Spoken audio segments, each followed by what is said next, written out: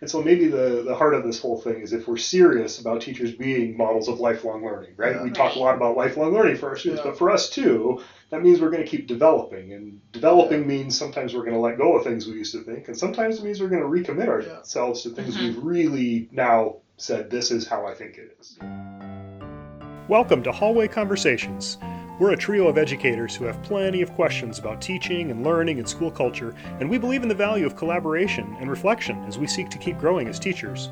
So this podcast is our place for thinking out loud together about issues in education and why they might matter to Christian educators. Welcome to the conversation.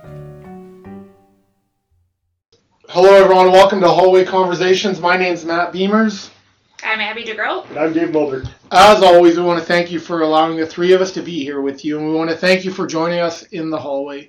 Each week, one of us brings a question or a topic that we try to think creatively around in the context of Christian education and teaching Christianly. We are good friends who love each other and love engaging each other in conversation about our practice. And our deep hope is that you are enriched and encouraged in your own work, and maybe even in your everyday walking around life. Well, we have a long list of topics we want to talk about. We also want to know what hallway conversations you'd like to hear. So if you have ideas or questions or feedback about this podcast, or simply want to share what conversations you're having with your peers, please email us at hallwayconvospod@gmail.com. That's hallwayconvospod@gmail.com. Today's question comes from our friend Dave, who actually happens to be sitting in this room. Right. So here's the question. Yeah, it's funny you say that. In our last few weeks, it's been a while. Questions coming over. So I'll ask the question first, and then I want to tell a little bit of the story of why I'm asking the question. Okay, my wondering for you guys today is, what have you changed your mind about?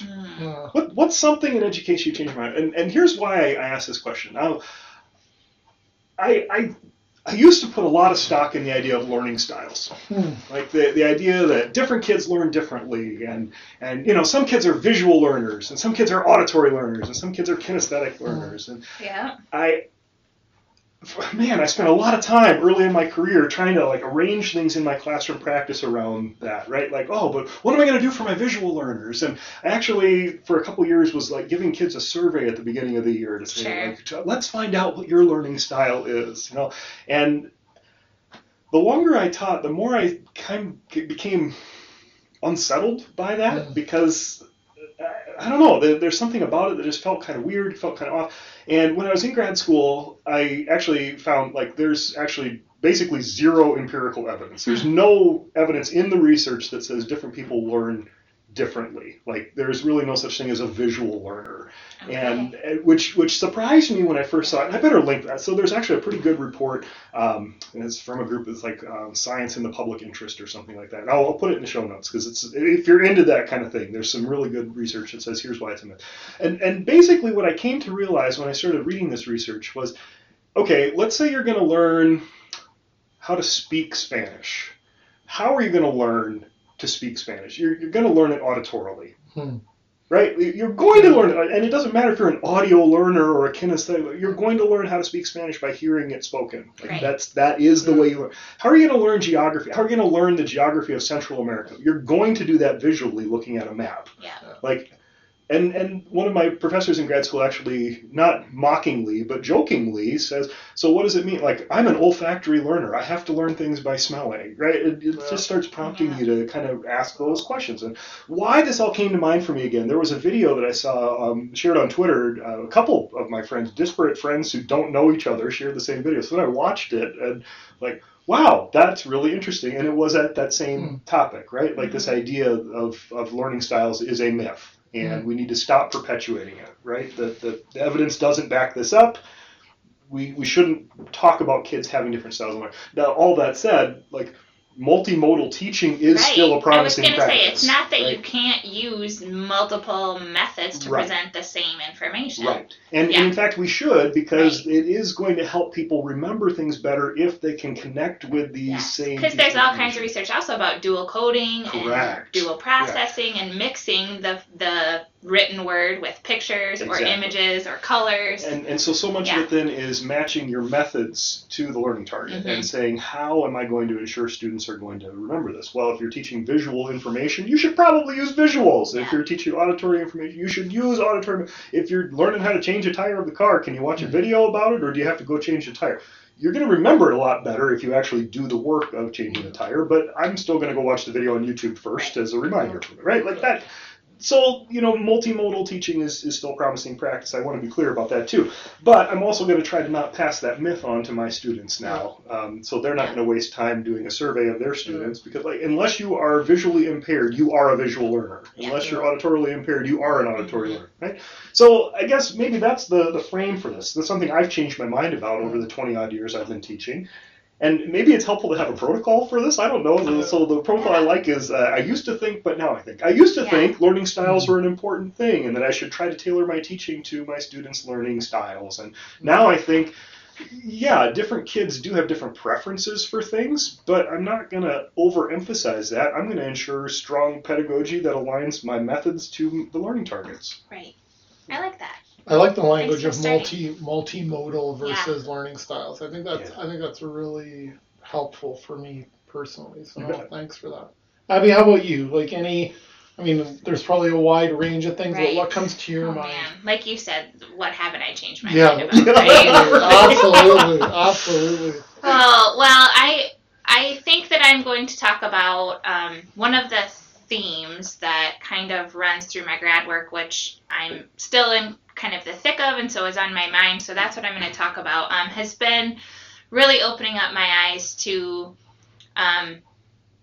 the diversity of learning experiences for people across the country, and also the diversity that's necessary, I think, in our own classrooms, as far as experiences that we portray or expose kids to, along race, socioeconomic, cultural, all kinds of different levels. Because I tend to have taught, obviously, in a place that was very homogeneous, right? So in Northwest Iowa, my students were diverse in many ways, but they were also all came from very similar homes. Sure, yeah. Had very similar backgrounds. And so I used to think that I didn't really need to know that much or put much stock in diversity because the students I taught were not diverse. I wasn't teaching in a place where I had a variety of cultures.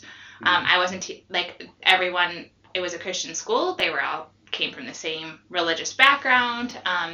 Some socioeconomic diversity, but not a lot. And so I used to think that really wasn't important in my practice because it wasn't something I dealt with.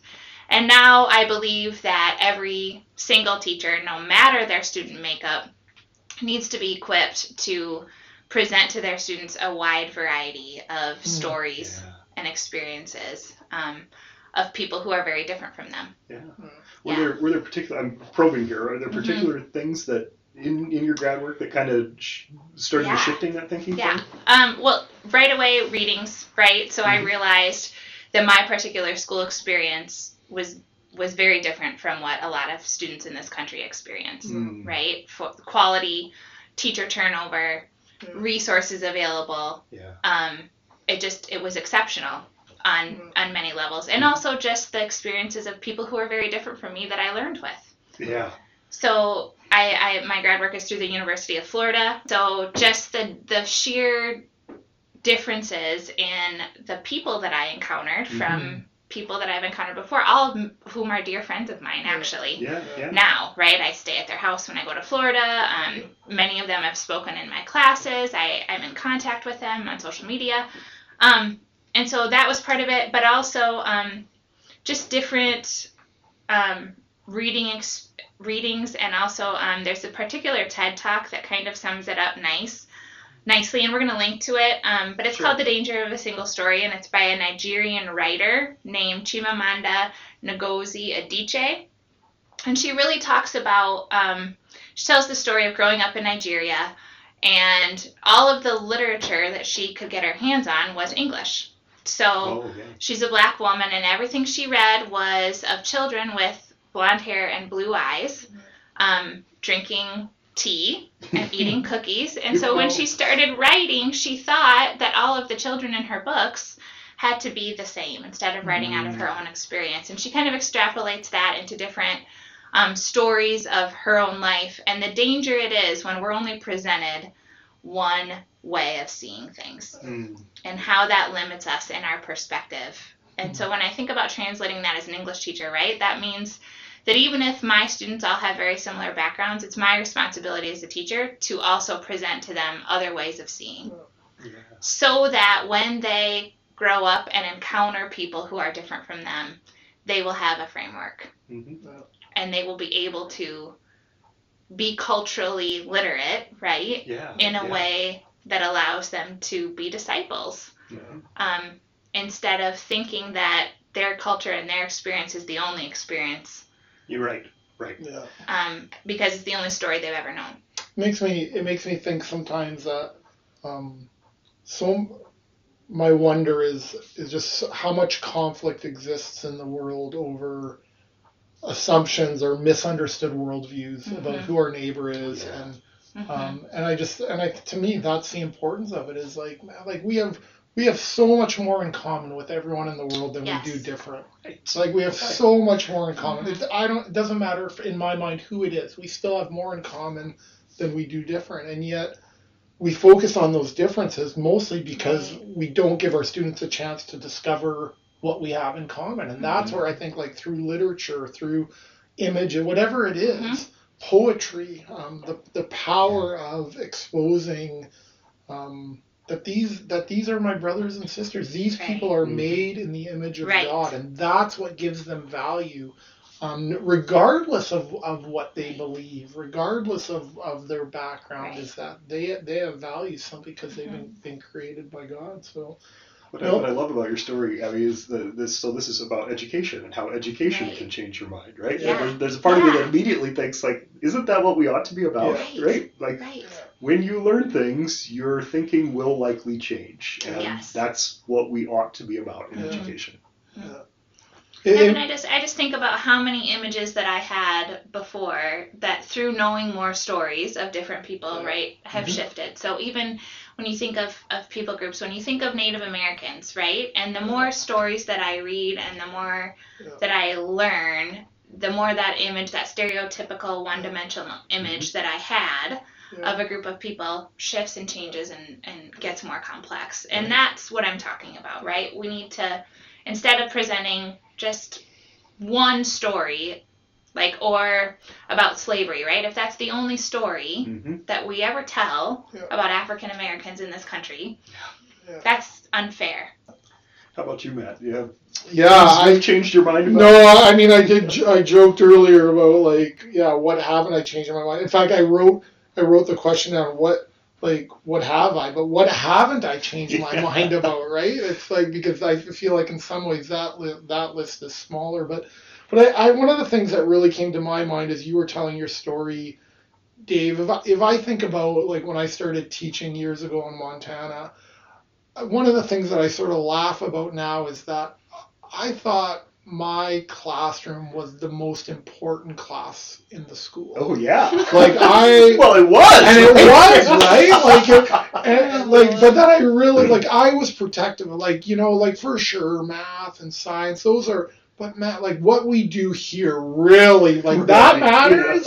But this really matters, and almost being, like, taken aback that students didn't see it the same way I did. So I think my own like, the arrogance of that compared to now, where it's like, wow, like, we are part of this bigger educational story, right? Like, where, whether it's in a university or you're in, middle school or elementary school, that all of these classes are opportunities for students to develop the gifts we know that God has given them, but also to discover gifts that they don't even know that they have. And just looking back at the arrogance of thinking that was really going to happen in English more than anywhere else, it's laughable now. But that's honestly one of the first things that I came is just like, I think just an understanding of how we're all contributing to forming and shaping these students. Like we've talked about education as formation, and that happens across our students' experiences in every class. So that's one thing that came to mind.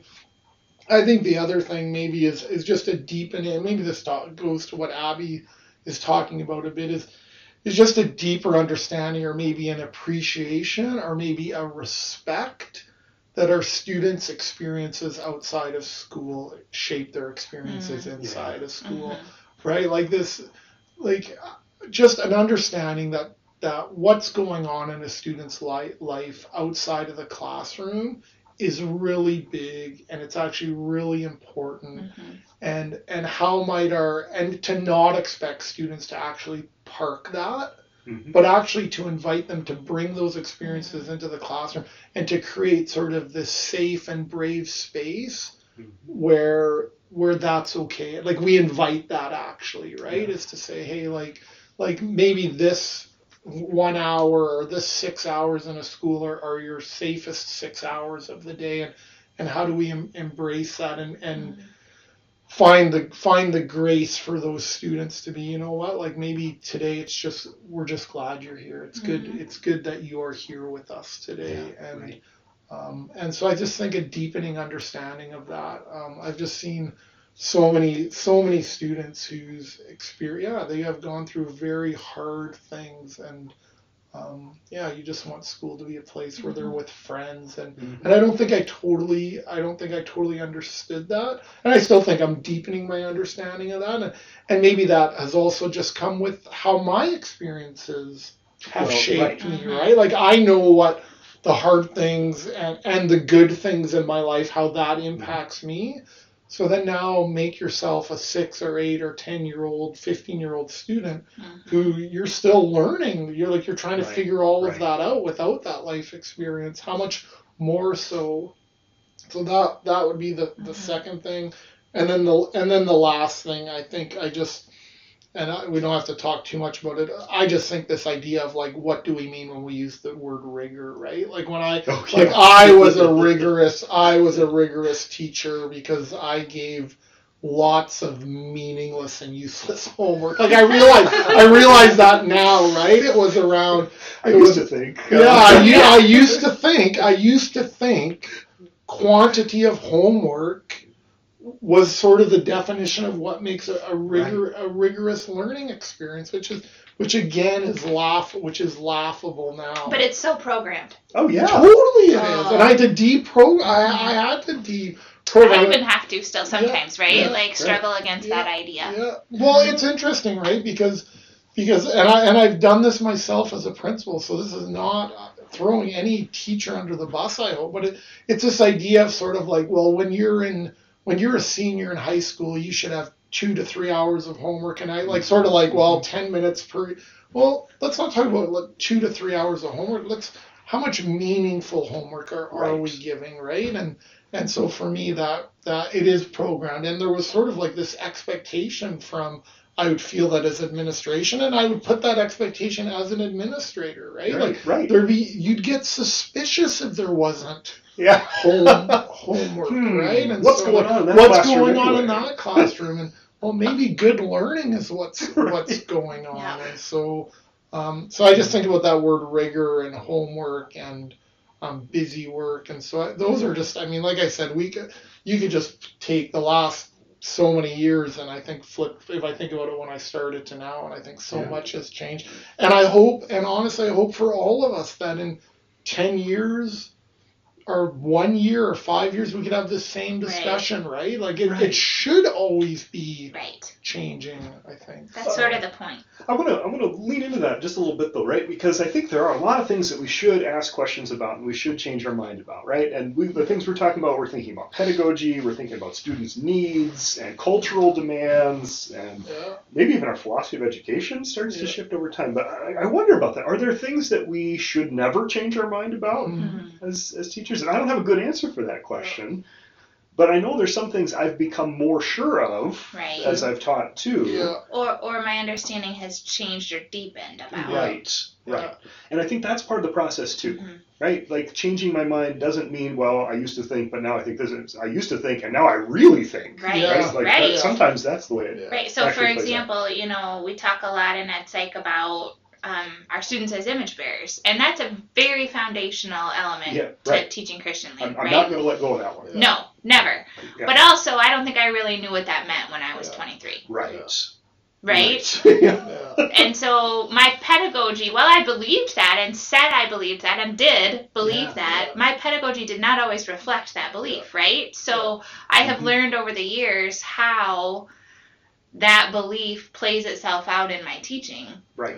much more deeply than I understood when I was a beginning teacher. Mhm. So I like that. Like Yeah. I used to think, and now I really think, Yeah. because I understand more deeply. Yeah. And so maybe the heart of this whole thing is if we're serious about teachers being models of lifelong learning, right? Yeah. We talk a lot about lifelong learning for our students, Yeah. but for us too, that means we're going to keep developing. And developing means sometimes we're going to let go of things we used to think, and sometimes it means we're going to recommit ourselves to things we've really now said, this is how I think it is. Yeah. I mean, that's a good point, because I don't, if there is like a first or second or third year teacher here, I don't, my worry then in listening to that, and I think that's super helpful, Dave, is that I don't want them to get the message, well, you just wait in 20 years, Right. you're gonna look back at what you're doing, and Now there's I got gonna it be all figured out. totally Yes, right, like that there are things that you're doing in your first, second, third year that are good things. There And are. you will keep doing And them. you will keep Yeah. doing, and you should keep doing that. And Mhm. I think that's important actually to say too, right? Is Right. to say, and I think just like we talked about, is like that was my experience for me. Yep. Right? I was pretty immature when I started teaching. I had a lot of room for growth. I look at some of the students I even interact with here in my classes like, oh my word, they're so much further ahead Oh, I than where believe I that. was when I was 21 or 22 years old. So it's not like, oh, like, hey, you don't know anything and now you're going to figure it all out in 20 years. That's why I like the language Do you feel like as a profession, everyone kind of keeps moving forward a bit as well, right? So maybe we know more collectively Right. that we pass on to our students at undergrad level that just wasn't available 20 years ago. Right. For example, learning styles. I would definitely agree with that, Yeah. right? Like and that's not, again, to critique my undergrad No. program, right? Like No. I've had a great education, but I do feel like people are able to start out better than I was able to because we know more. And I hope in 20 years that's true when we're long Right. gone from this Right. For place. sure. That maybe some of the students we're teaching out here are going to be sitting in our offices Right. having this conversation saying, well, that Beamers guy or that Mulder, like that was great, but now we know so much more. Totally. And that should be true. We should hope for that, actually, right? That's so Because we keep learning. we do keep learning. No, that's helpful, I think, to end with that idea of hey, I used to think, but now I know, but I used to think, but now I'm actually deepening even my understanding. No, thanks for that. Folks, we know that your time is valuable, and we want to thank you for joining us today for another hallway conversation. And whether it is this day, this week, this month, or the upcoming school year, we do hope that the Lord gives you what you stand in need of. We want to thank you for the good, God-delighting work that you're doing in your schools and your communities. And as you go into this week, may the Lord bless you and keep you. May the Lord make his face shine upon you and be gracious to you. May the Lord turn his face towards you and give you peace, and give you peace. Amen. Have a good week, everyone. Thank you. This podcast was quite literally dreamed up during one of our actual hallway conversations. Our music is by Ethan Mulder. Hallway Conversations is an independent podcast created and produced by Matt Beamers, Abby DeGroat, and Dave Mulder. Thanks for listening.